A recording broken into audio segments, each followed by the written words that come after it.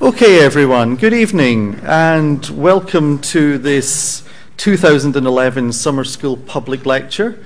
For those of you who don't know me, I'm Andrew Murray and I'm from the Law Department and I'm the Director of the Law Programme in the Summer School. And I'm here because, at least partially, some of what Professor Mayer-Schönberger is going to be talking about is legally related, so that's what I'm here for. And my main role tonight is to introduce Professor Mayer-Schönberger, which I'm going to do in just a minute. Before then, what I would say is that the success of the speakers we get to come to these summer school lectures reflects, in essence, what the LSE is and what it offers. Being here at the LSE is much more than just having access to the full-time staff and the facilities of the LSE. What we can also do is, through our reputation and through our global standing, we can get some of the very best speakers from anywhere in the world to come along and to give of their time so that you can hear from them, whereas you might not otherwise have had the opportunity to do so. And this is how we can bring along speakers of the quality of tonight's speaker. So I think what I should do is introduce tonight's speaker, and then I will pass over to him, and he's going to talk for probably about 45 minutes, and then we'll take some questions from you. Tonight's speaker is Professor Viktor Mayer-Schönberger, who's from the Oxford Internet Institute. It's really impossible to say how good Viktor Mayer-Schönberger is, because he will deny it when he comes across here to speak. He has a number of degrees from great institutions, including, best of all, a degree from the LSE. He has written, I think, is it 8 books? Is it still 8 we're on? I forgot. Yeah, I think he's written 8 books in a number of subjects relating to privacy, the Internet Society, the digital world, etc. His main one is called Delete: The Virtue of Forgetting in the Information Age. Copies are available to buy outside. He asked me to say that. I think the main thing that he would probably want me to tell you about him is that if you go to his website, there is about a 4 or 5 minute video of him in a MiG-25 at 89,000 feet, which he might say is the best thing he's ever done, but then that's before tonight's lecture. So I think with that ado, I'm going to pass over to Professor Mayer-Schönberger and let him instruct you in forgetting in the information age. Thank you very much.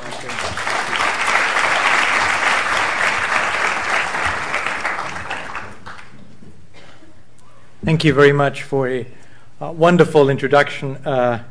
Indeed, it's my only claim to fame that I flew a MiG-25. And before I start, I entertain you with a little anecdote that is not on my website. So I was in this MiG-25, which is a Cold War airplane that flies 2 times the speed of sound, and was built to shoot down an American supersonic bomber that was never built. The one that I flew in had the pilot sitting behind me, and this was a special retrofit of the MiG-25 done for the training of the Buran Russian space shuttle that never flew either. And so that's why it was a 2-seater. And my pilot said to me, if you hear me say eject, eject. And I said, is there anything I need to do, like press a button or so if that happens? He said, no, you eject. And I said, that's wonderful, but what happens if something, Misha, happens to you, like a heart attack or so? You look fit and everything, but, 89,000 feet up, 2 times the sound, the speed of sound, I'm a little worried. What do I have to do if you fall sick? How do I eject? And he looked at me and he said, you cannot. And I said, but what happens then to me if you have a heart attack and I cannot eject? Can I land the airplane? You cannot. And then I said, but what happens to me? And he looked at me and he said, you're dead. Well, I didn't die. He didn't have a heart attack, and so I'm here to talk about delete. That is the anecdote that is not on the web. All right. So, for something different then.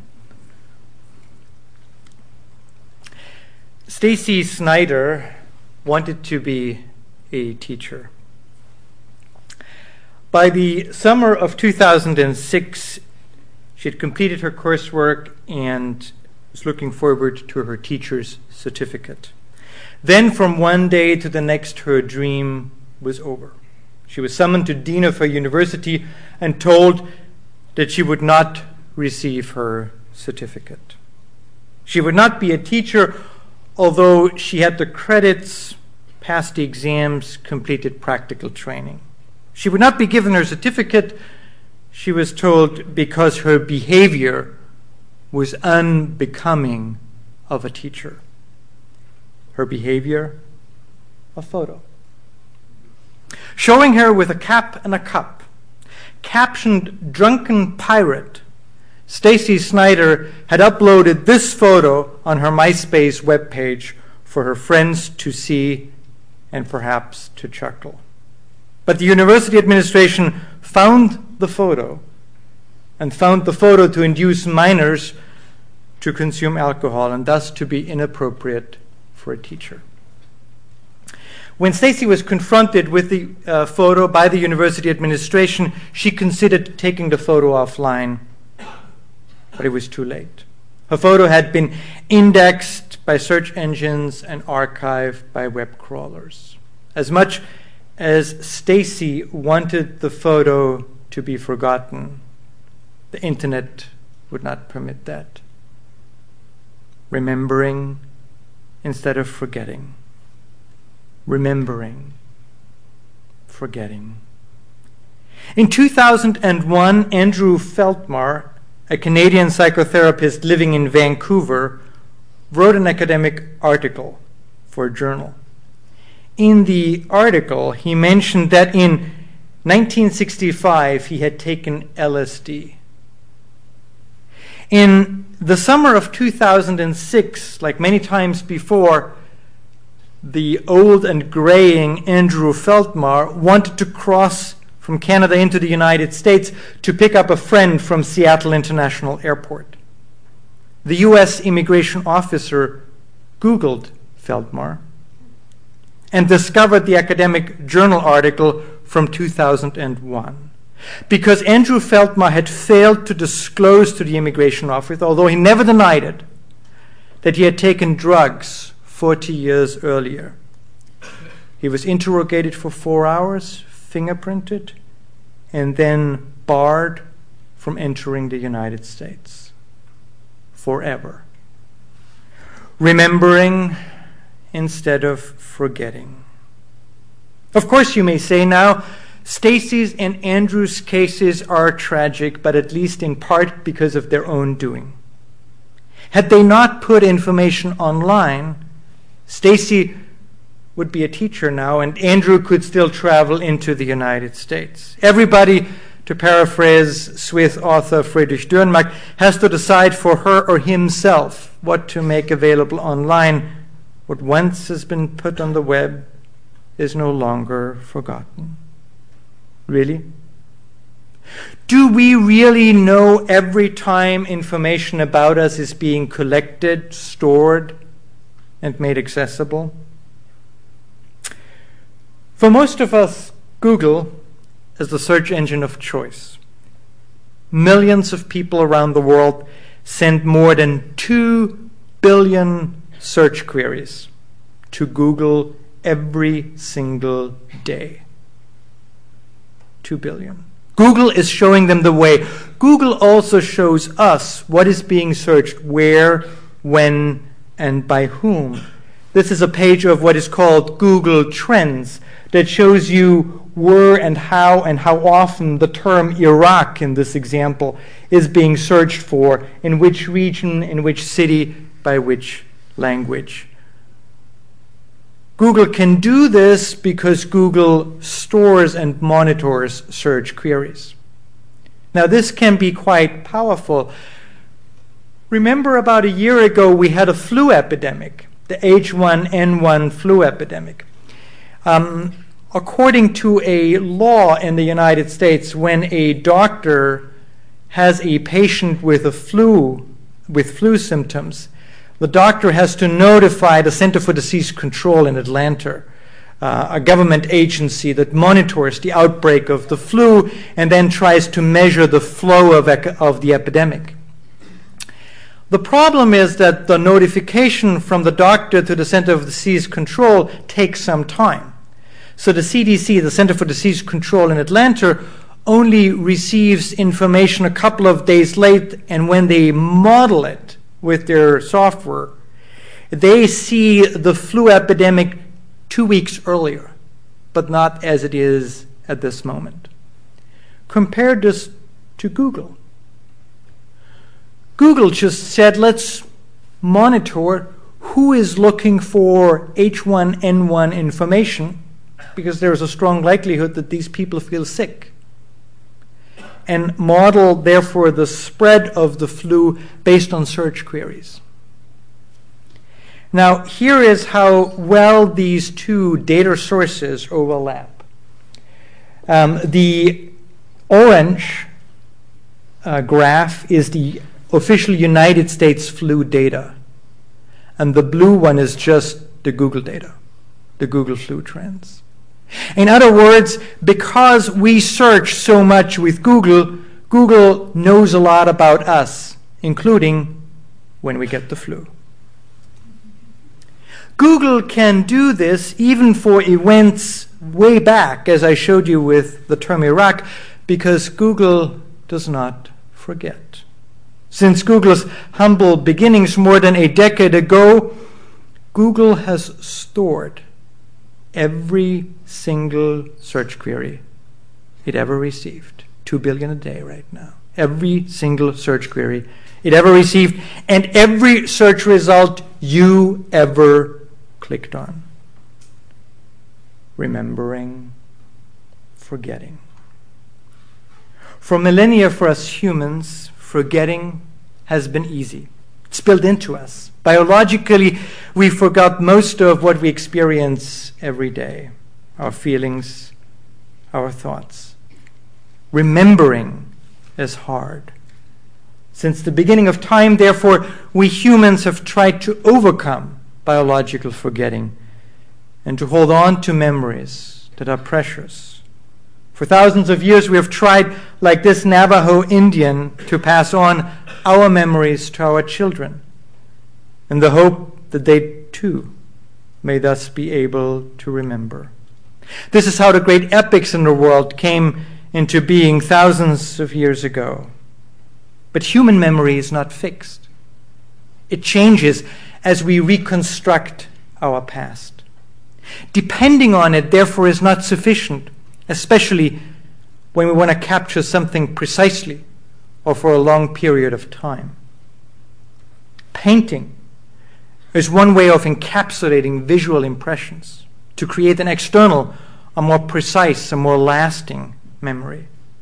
Like this beautiful cave drawing from the caves of Altamira. Script, originally developed, will you believe it, by accountants, searching for a precise method of remembering, has for millennia remained humanity's preferred external memory. Language, painting, script provided us with the capacity to remember across generations and through time. But these tools have not altered the fundamental fact that for us humans, forgetting is easy and remembering is hard, time-consuming, costly.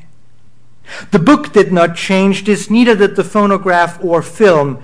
Remembering remained expensive for most human beings and was thus chosen carefully. In the 1930s, my father received a Kodak Brownie box camera from his father. Taking photographs, developing photographs was very expensive in that time. So my grandfather instructed my father, be careful. Make sure that a photo is really exceptional when you take it. because every photo you take costs money. In the 1970s, when I was a small boy, I got a Kodak camera from my father. I don't get paid by Kodak for doing that. I got a camera from my father, and he said to me, "Be careful. Every photo you take costs money. Reserve it for the real exceptional moments in life." In other words, all through human history, forgetting was the default. Remembering was reserved for the exceptions. That enabled us humans to deal with time. Through our physiological capacity to forget, we rid ourselves of excess memory. What has been long past fades in our mind. Thus we pay tribute to time. We depreciate what is no longer relevant to our present. But because forgetting is biological, we humans never had to develop a cognitive method, a cognitive capacity to deliberately forget, to depreciate memories, and to make them fade. Today, this is different. Google remembers, Yahoo remembers, Amazon remembers, the Internet Archive remembers, flight reservation systems remember. Flight reservation systems remember? Yeah, flight reservation systems remember. If you look at a flight but never book it, they still remember for 6 months that you looked at that flight, just in case law enforcement ever needs that. And not always do we realize that we have contributed to digital memory, like with the flight reservation systems, and made them accessible to others. For example, millions of Facebook users, I'm sure including you, around the world change their profile when they begin or end a relationship.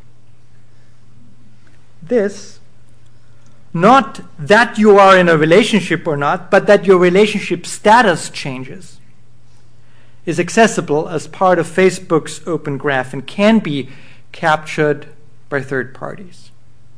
In the aggregate, this may reveal amusing trends, like this chart depicting when relationships end most frequently over the course of the year.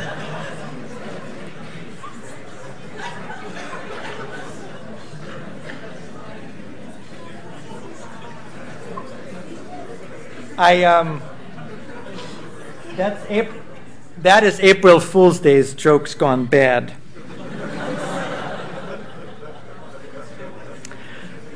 But such wonderfully funny data in the aggregate can also be analyzed on an individual level, indicating not just who you are in a relationship with, but how long your relationships last over time, how many you have had, and when. Or take another example. This is a map of London. This map of London is derived from photos that have been uploaded to Flickr. I don't have to introduce Flickr, right? 5 billion photographs. Now the iPhone is the most frequently used upload machine photographic machine that is connected to Flickr. What this map shows is where people in London have taken photos and uploaded to Flickr.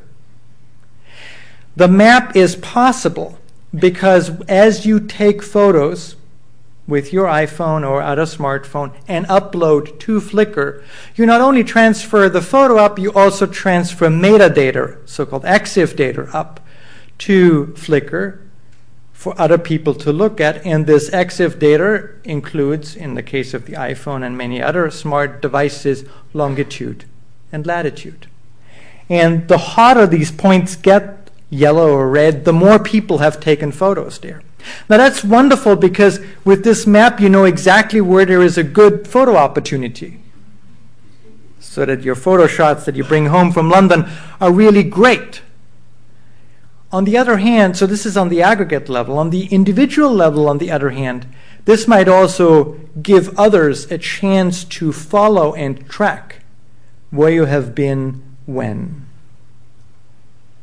From biological forgetting, therefore, we have moved to a state of comprehensive remembering. How did this happen? You know this as much as I do. Very briefly, 4 elements. The first one is digitization. That is, that everything around us can be translated, stored, and manipulated, and then transmitted in a digital code of zeros and ones. Second, of course, are advances in storage technology. In 1965, a young engineer by the name of Gordon Moore surmised that the density of integrated circuits, chips, might approximate a doubling every 2 years. Importantly, if you look at this, storage capacity, storage density tracks processing capacity over time. Very similar slopes. If you think that this is very impressive, that the slope is impressive, do have a look at the y-axis. This is a logarithmic axis. So if you would graph it on a linear graph with a linear axis, it would go, of course, up here. Now, Gordon Moore, who first surmised this in 1965, looking just at chips, not at digital storage devices, was very famous for his suggestion it might double every 2 years. It became Moore's law, and he himself started a small hardware company that is no longer a small hardware company, but a chip company called Intel. But storage alone is not sufficient. The East German secret police, the Stasi, had hundreds of millions of facts in its files on almost 1 million of its citizens. Yet with its elaborate system of pseudonyms and codes and mostly paper-based files, it had difficulties retrieving the information it had in time. This, too, is different today, as full-text indexing, prohibitively expensive only a few decades ago, is so affordable today that it is not only what drives user expectations on the internet, think about Google Live, but it's also built into our major file systems. Add to this, fourth, the ability to access information through a global digital infrastructure. A few minutes are sufficient to disseminate a document worldwide, even accidentally, and to have it distributed to millions of people. As this page from the Manual of Operating U.S. Presidential Airplane Air Force One, which was made available online accidentally for a very short period of time by the U.S. Air Force. Once the mistake was realized, of course, it was too late. And by the way, these are the instructions how to get into Air Force One, just in case you ever need it. Taken together, today this has led to remembering becoming the default and forgetting the exception. To an extent, this ought to be a reason for celebration. Yes, our vast and accessible digital memories offer numerous benefits: increased accuracy, improved efficiency, all the way to the promise to help us transcend human mortality. At the same token, undoing forgetting has consequences, I believe, far beyond the narrow confines of information efficiencies. 2 terms characterize what I believe is truly at stake: power and time. Power. Power is relative and relational. As information privacy scholars have long argued, power over information may translate into power over the individual the information pertains to. But such informational power reaches far beyond the confines of dyadic relationships and information privacy. Consider this. For centuries, the Catholic Church rested its power in no small part on its domination of the institutions of remembering. from scribes and books all the way to libraries. A societal consequence of such power imbalances has often been for those that suffer from them to choose silence. And this is precisely what power holders intend.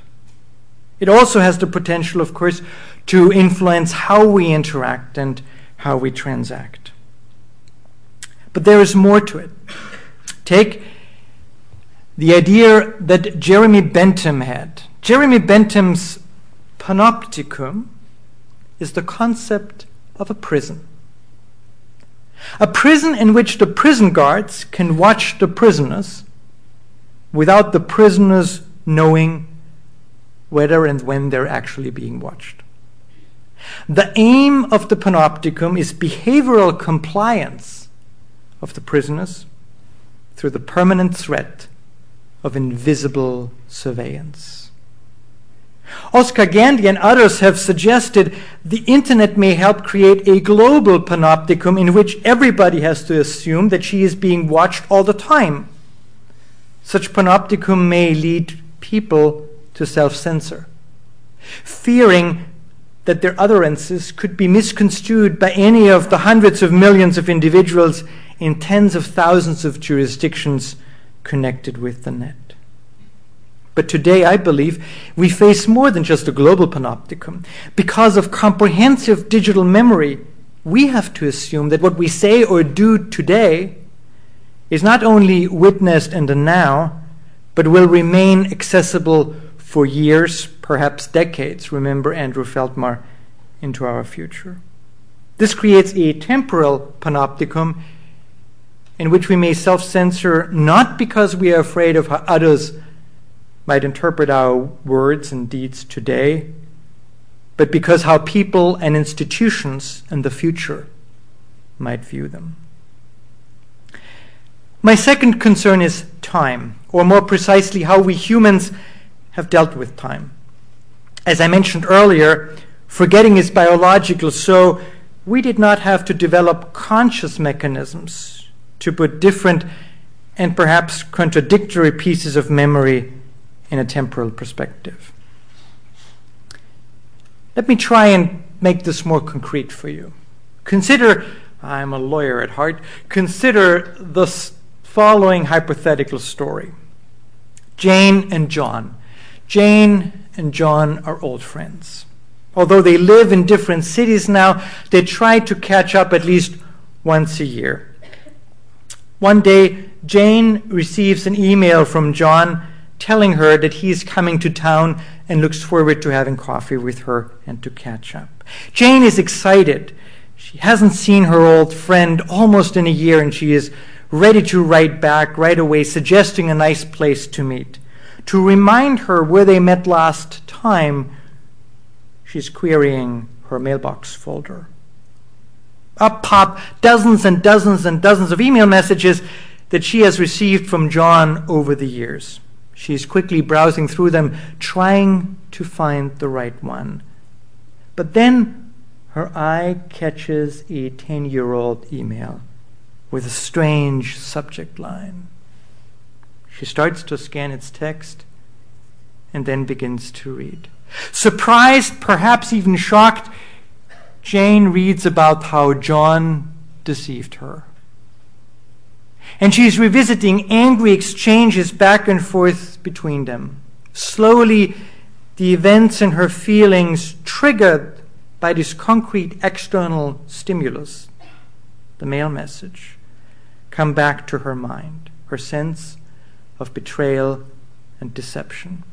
She reads on about how, over the following months and years, John and herself must have reconciled, although exactly how and when and why the emails do not tell.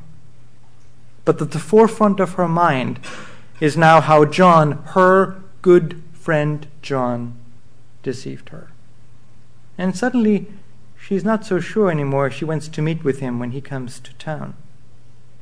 As much as her analytic mind tries to disregard the revived memory, the angry words she read triggered the recall. They are the external memory that help us remember things we thought we forgot. But they also, as in this example, may cloud our ability to evaluate and to decide.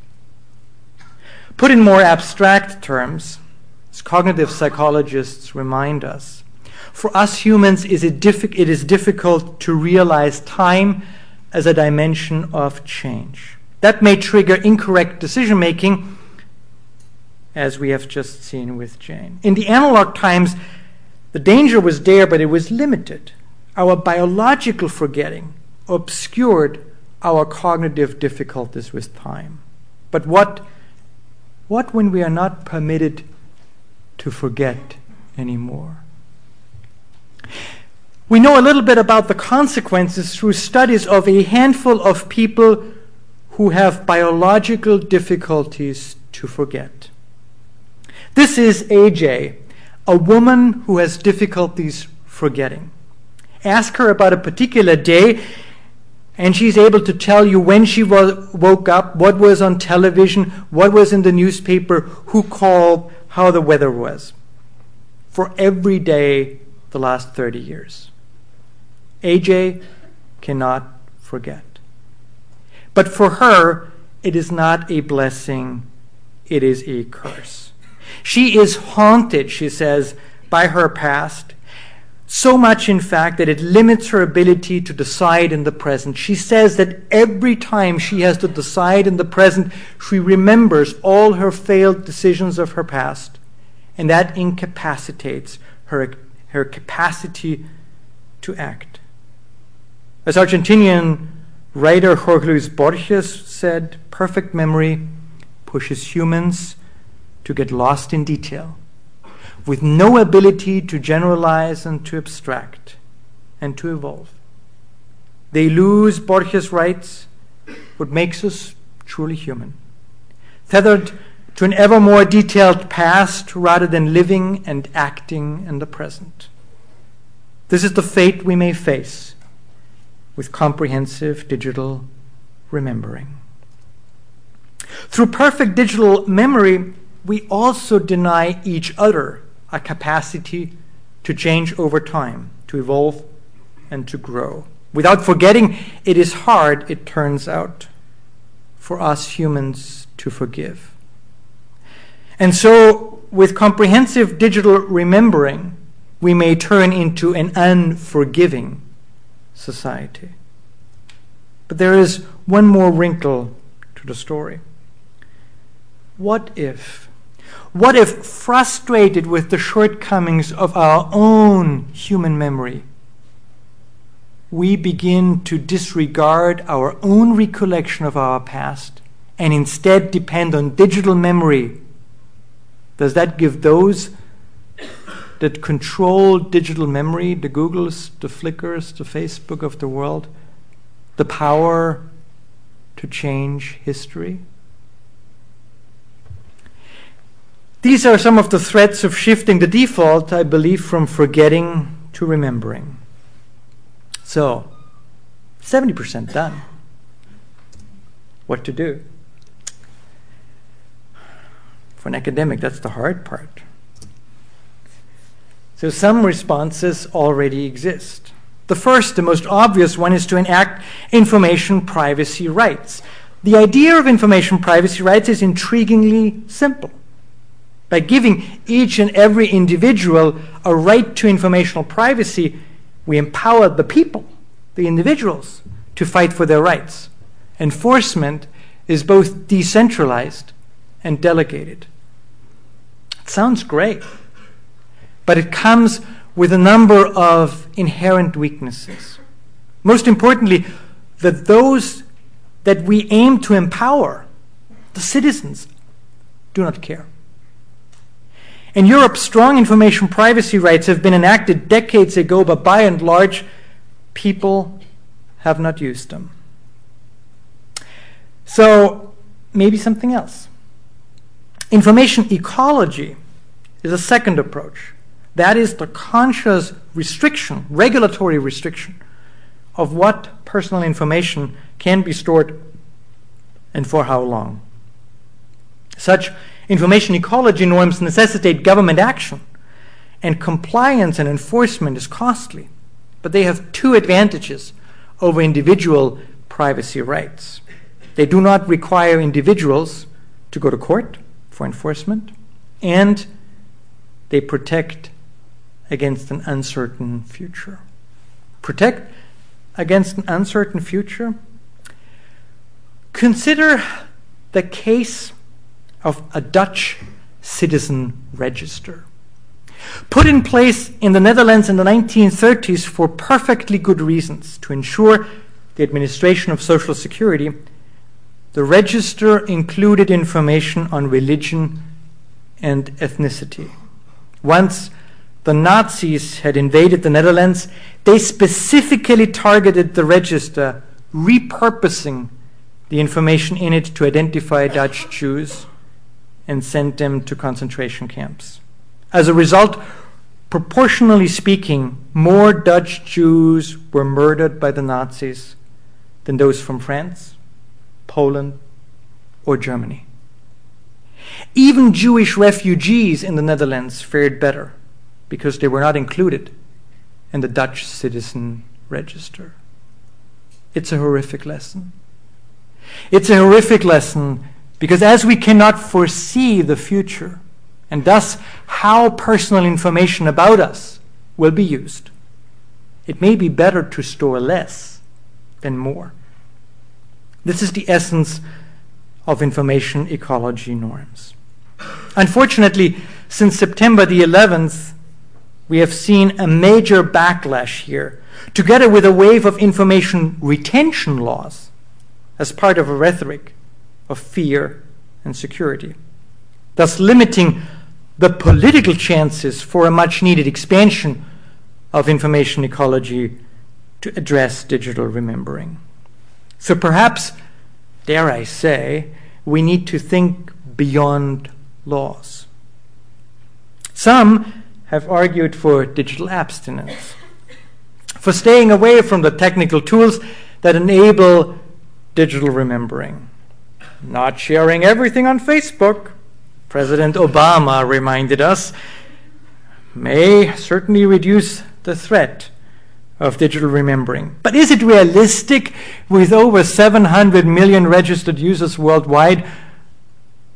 And would we want to deprive ourselves of the value of information sharing and peer production that the tools of Web 2.0, including Facebook, provide us with? Another option, ostensibly the exact opposite of digital abstinence, is the idea of full contextualization, or, hold your breath, to store digitally as much information as possible. Now that might sound crazy, but here's the argument. Perhaps the problem with digital memory is that it does not capture enough of the context of an event to let us relive it later on accurately enough. So if we only could store everything, including the context of an event, we could avoid the negative side effects of digital memory. In essence, therefore, full contextualization would help us regain our ability to think in time. At the same time, it would also equalize any information imbalances. At the core, this is Brin's proposal of a transparent society. But will full contextualization ever be technically feasible? How would we bring it about? And even if it were feasible, do we really have the time to relive all of our own past again and again and again, only to grasp what experiences in our past are no longer relevant to our present? That sounds like a waste of time. So perhaps a further alternative is to hope for cognitive adjustment in our society. That is to hope that over time we'll learn to devalue older information and to live in a world with an omnipresent past. Not society has to change, or its laws, but our individual process of information evaluation and decision-making. That sounds right. Going into this research, I thought this is going to be the solution because it would certainly solve our problem. Unfortunately, cognitive psychologists are extremely skeptical of our human ability to force a change in how we evaluate and process distant memories that we suddenly recall through the external stimulus of digital storage. Remember the story of Jane? They suggest that it may take us humans a very long time to rewire our brains and to change the way we assess information, to modify essentially what we have been doing for ages. And what would be the appropriate mechanism to bring about such change? A different idea is not to change humans, because they're so hard to change, but to change technology.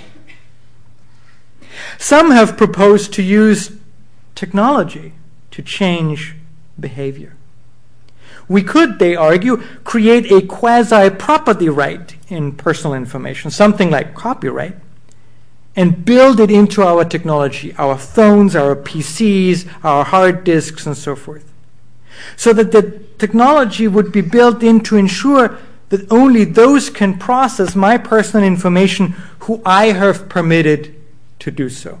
In short, the suggestion is to create a global digital rights management system to protect privacy. But wait a minute. Do we really need to create a global technological infrastructure that needs to watch every our moves to ensure that nobody abuses somebody else's personal information? Would we not thereby create a perfect surveillance system in order to ensure privacy? I presented 6 possible approaches to deal with the challenges posed by digital remembering. Privacy rights and information ecology in the middle employ legal norms to address the challenges of digital remembering. Digital abstinence and cognitive adjustment on the top hope that this could be achieved on an individual level, while privacy DRM and full contextualization mainly rest on achieving technical breakthroughs. The 3 on the left target the power aspect of digital remembering. The 3 of them on the right aim at addressing the time challenge. None of these 6 offers us a silver bullet, although all of them help in their very unique way. Hence, we may need a mix. We need to combine them and perhaps even add something else. 95% done. Something else? I advocate for a revival of forgetting. That is to establish mechanisms that ease forgetting in the digital age and that make remembering just a tiny bit more strenuous, not by much. I do not want to overly burden remembering, but just enough to shift the incentives of forgetting and remembering back to what we humans are used to. One version of this could be called expiration dates for information. That would imply that whenever we want to store information, for example, on Facebook or in the cloud, we are prompted to enter not just, say, the name of the file and the location of storage, but also a date until which we want the information to be stored. Once the date has been reached, the information is deleted from the system. Of course, we can choose an expiry date at will, and we can change them any time. While I want you to consider this, I do not want to impose more of this, my solution, onto you at this point. You have been patient enough to listen to me. And the core message that I want to convey to you is the challenge we face and the shadow of digital remembering. If you're interested, I must say, in finding out more about digital expiration dates in particular, but also remembering and forgetting in general, please take a look at my book, Delete. But let me add, as a bonus, one more example of how we could have a form of digital forgetting relatively easily. Remember digital photos and analog photos? Remember analog photos that you put in a box? Well, you can't remember. I can't remember putting analog photos in a box and putting them in the attic or in the basement.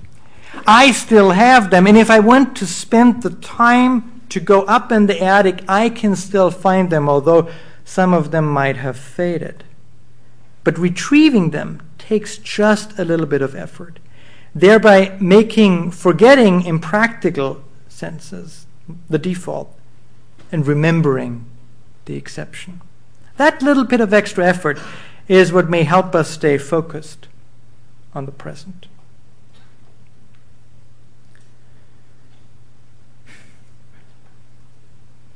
Forgetting, remembering. Since the beginning of time, forgetting has been easy for us, and remembering has been hard.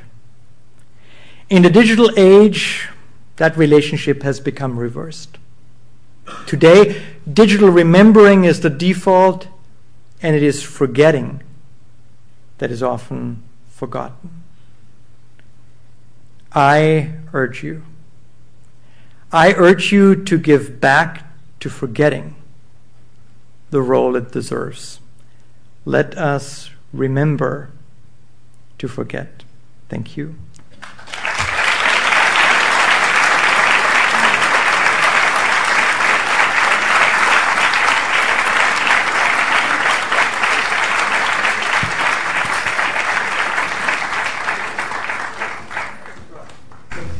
Professor Mayer-Schönberger will now take questions. I think we're using the mics? Yes. Yeah. If you have a question, can you indicate clearly?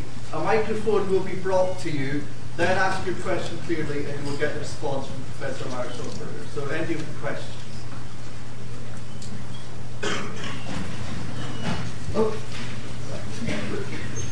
Thank you very much for the lecture. My question is about threats, and are they too challenging threats? Because the idea is that this digital age offers us opportunities, and we have a choice whether to use them or not. So these are still external possibilities for the humankind. At the same time, the second reason why they are not so huge threats is that there still will be some common needs for the human being. I mean, the need of security and so on and so forth. So there will be some balance of needs that the humankind won't take everything from the digital age. So are these threats so challenging because of this external and biological reasons and so on and so forth? I'll try to do this without microphone here. So if you can't hear me, you need to signal. Is that okay still? Okay, good. Is the threat big enough? Well, yes and no. The problem for us human beings is that what we know, what we understand from our lives, we try to translate into and move to the digital lifestyle. So if we ask people who use Facebook how they or Twitter, how they manage their status updates, a lot of the users will tell you that they Twitter or they Facebook's whatever comes to their mind in a given situation, in a given context. It is very similar to you walk up to the water cooler, you meet a friend or in the hallway, and you just have a quick chit-chat. What is important is that all of this information in the analog world is ephemeral. It goes away. It's there, we have a quick exchange, it's gone. And a lot of people use Facebook like what you exchange on Facebook is ephemeral. That is, it goes away after a certain period of time. It doesn't. It does not. Now, what can we do? We can change. That's what President Obama wants us to do. That is, we don't say what we think on Facebook anymore, because later on something might happen to us. Now, A, that's unrealistic, as I said. B, I think it's stupid, because we have such a wonderful tool, a technical tool, a digital tool, to share information, to organize, to come together. We should not be afraid of what the future brings, because it will undermine democracy, it will undermine public discourse. It's incredibly important to have robust public discourse. When I was at university as a student, I was a student activist. Was I afraid that 10 years, 20 years later that might come to haunt me? No! You know, even if newspapers in the 1980s reported on what I did, and I did some stupid things, they're all forgotten. Not anymore. So we can either shut up, and I think that's wrong, or we can change the tools that surround us.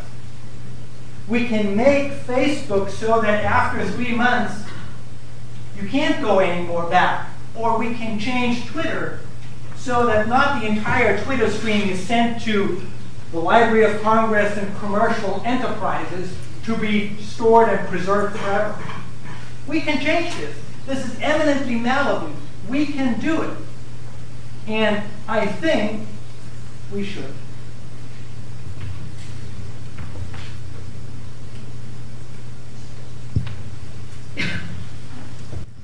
I'm just wondering if there are any regulations taken by states and laws like protecting us until we take action? Well, as I mentioned, the information privacy rights exist, information ecology norms exist, but they're not particularly helpful in this case. So when I had this idea about delete and the right to be forgotten, or the right to forget, some 4 years ago or so, when I published it, it hit a nerve. A lot of people said, yes, that's what we need. And then I wrote a book about it, and then more people said, yes, that's what we need. So last year, much to my surprise, because I hadn't talked with them, the European Commission announced that it would change its laws, in fact, its European Union Privacy Directive, to include a right to be forgotten. So even in Brussels, the politicians seem to have kids that use Facebook and thereby have experienced what it actually means to have digital comprehensive memory. And so I think that's a wonderful, that's wonderful. As a legal academic at heart, there's nothing better than law to be modeled after your ideas. But do I think that it is necessary? Maybe, maybe not. Maybe we can just change. Maybe we can just change our behavior in order to continue to share information, but to use platforms that are more forgetful over time. There was a very, very successful startup company, a competitor to Flickr, called Drop.io, that existed until about November of last year. It provided people with an ability to share photos, but to have expiration dates. It was very successful, got a lot of venture capital funding, and then from one day to the next was bought up by Facebook. And I think that Facebook, too, is feeling that regulatory pressure to provide more privacy. Now, with Facebook, it's incredibly hard because the DNA of Facebook is really share, share, share, and we control everything. But the fact that they bought Drop.io, to me, is a sign that they want to invest in that kind of a technology. And they're only doing this because enough of you, enough of us, really go and use Facebook differently. And that's something that Facebook doesn't really like. If I have time, then I'll share a little factoid with you that is not reported in the news. So Facebook is going public next year. That is going to float on the stock market. And valuations have been wildly suggested to be in a sort of 100 billion range or whatever. Crazy range. What is interesting is that Facebook needs to demonstrate that they have growing membership numbers. They had a dip actually in the US and the Canadian market earlier this year, but they need to show growth. What is interesting is that all of my colleagues, all of my students have more than one Facebook account.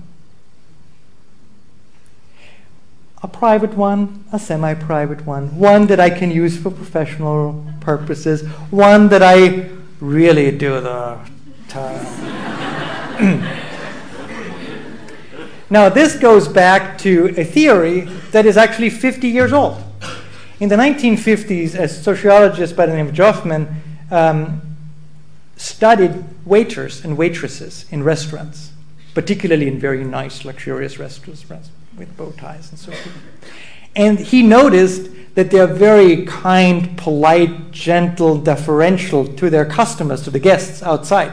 But once they go back into the kitchen, they start swearing and snorting and all kinds of really ugly, terrible stuff. And he said, look, this is how humans work. We have at least 2 stages, most of the time more than 2 stages in which we operate. And we behave differently depending on the context that we're in. And so a smart social networking platform would understand this, but Facebook hasn't. What Facebook tries to do is to converge all stages into one, because you only have one stage. What do people do? They hack it. They hack Facebook in the sense that they create more than one persona and have then recreated 2 stages, or 3 stages, or 4 stages. Facebook hates that, because that means that they don't know who is who, and they can't sell it to advertisers. But as people create their second and third personas, the membership numbers go up. And if you are planning for stock market valuation, you don't want to clamp down on that.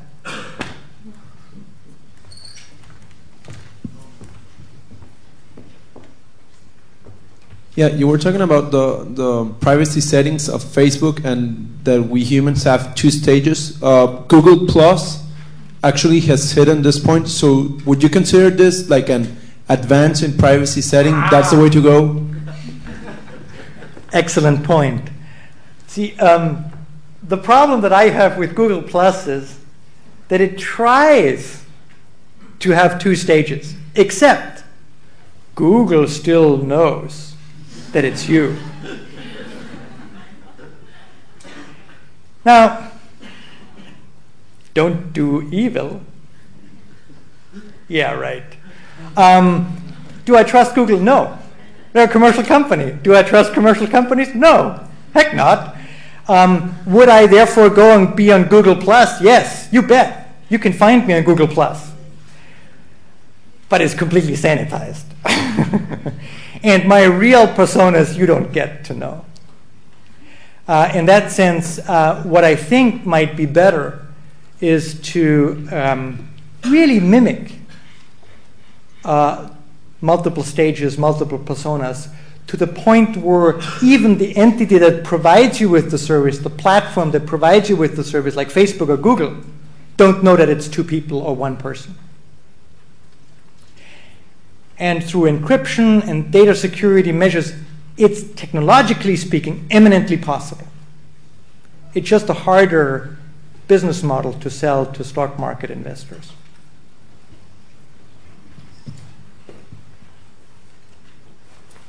Sure.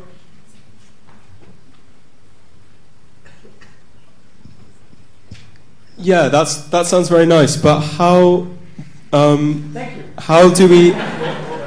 How are we going to make Google go along with that? It's not in their interests, and it seems that most of the people. This is kind of an analogy with the financial sector. Most people who really know, who have the knowledge of how to do this and how to control this, are already working for Google. Right. Well, that's an eminently important and pertinent question. How do we go about it? One answer, of course, is to call for law, to call for regulatory action. That is, I would say, the gut European reaction. And it's not necessarily a bad one. We would have to very carefully construct these regulations or laws in order to not throw out the baby with the bathwater. But I think it's doable. The other thing is, and I strongly believe that there is an alternative as well, if we come together, and that is to just use market force. You have a lot of power. You just don't know. You have a lot of power. You, well, not you particularly, but you in the sense of the people, brought down Middle East regimes that have been there for decades and decades. How? Through overcoming what the political scientists call the collective action problem. The problem of organizing a crowd without an organizer. Well, through Twitter and through Facebook and through the web and through social networking tools and through Al Jazeera, it was possible. There's a lot of power against those that have an almost close to monopoly of power. I can't say about social networking sites, but I can talk about search engines, because I did a study that is unpublished yet on search engines and how close we are connected to a particular search engine. So I'll tell you that 70% of you think that Google is the best search engine, roughly speaking. We did the study in the US, in Europe, and in Asia with about 1,000 people or so. But roughly speaking, 70% think Google's the best search engine. And then when I present you with search results, give you search queries, and present you with search results of 3 different search engines, including Google and Bing, and at that stage Yahoo, and make it so that you don't know which is which, you randomly choose. You don't get the difference. The truth is you believe that Google is good, but the reality is when you blind taste search results, you can't make out the difference. So then we did another experiment and said, how connected are we to these search engines? How linked are we? How willing are we to switch away and exercise our market power? And we created an experiment by which you would have to, or subjects, young digital natives, would have to find answers to queries online using their search engine of choice and working in a competition mode against somebody else. If they were first finding the answer, they would get money. And then after 2 or 3 questions, we would switch them away from their search engine of choice to a different search engine. And say, but if you want to switch back, you can do that, it just costs you money. Just a small amount. And we played around with the amounts. It turns out that digital natives don't want to spend any money being switched back to their search engine of choice, which is Google. Because they find out very quickly the others are just fine for all practical purposes, or for most practical purposes. So if I were Google, I would be unbelievably scared, because all these network effects, all this talk about stickiness of websites, particularly search engine, is much less than we think. You have the power. And as long as you start understanding the power that you have and organize and move away to different platforms that are more privacy savvy, for example, you retain the power, and Google doesn't. The fact that there are already competitors that are more privacy savvy on the market, like Diaspora or MySpace or others, is testament to the fact that there is market choice and people exercise the market power that they have. You just need to do it. Don't sit passive.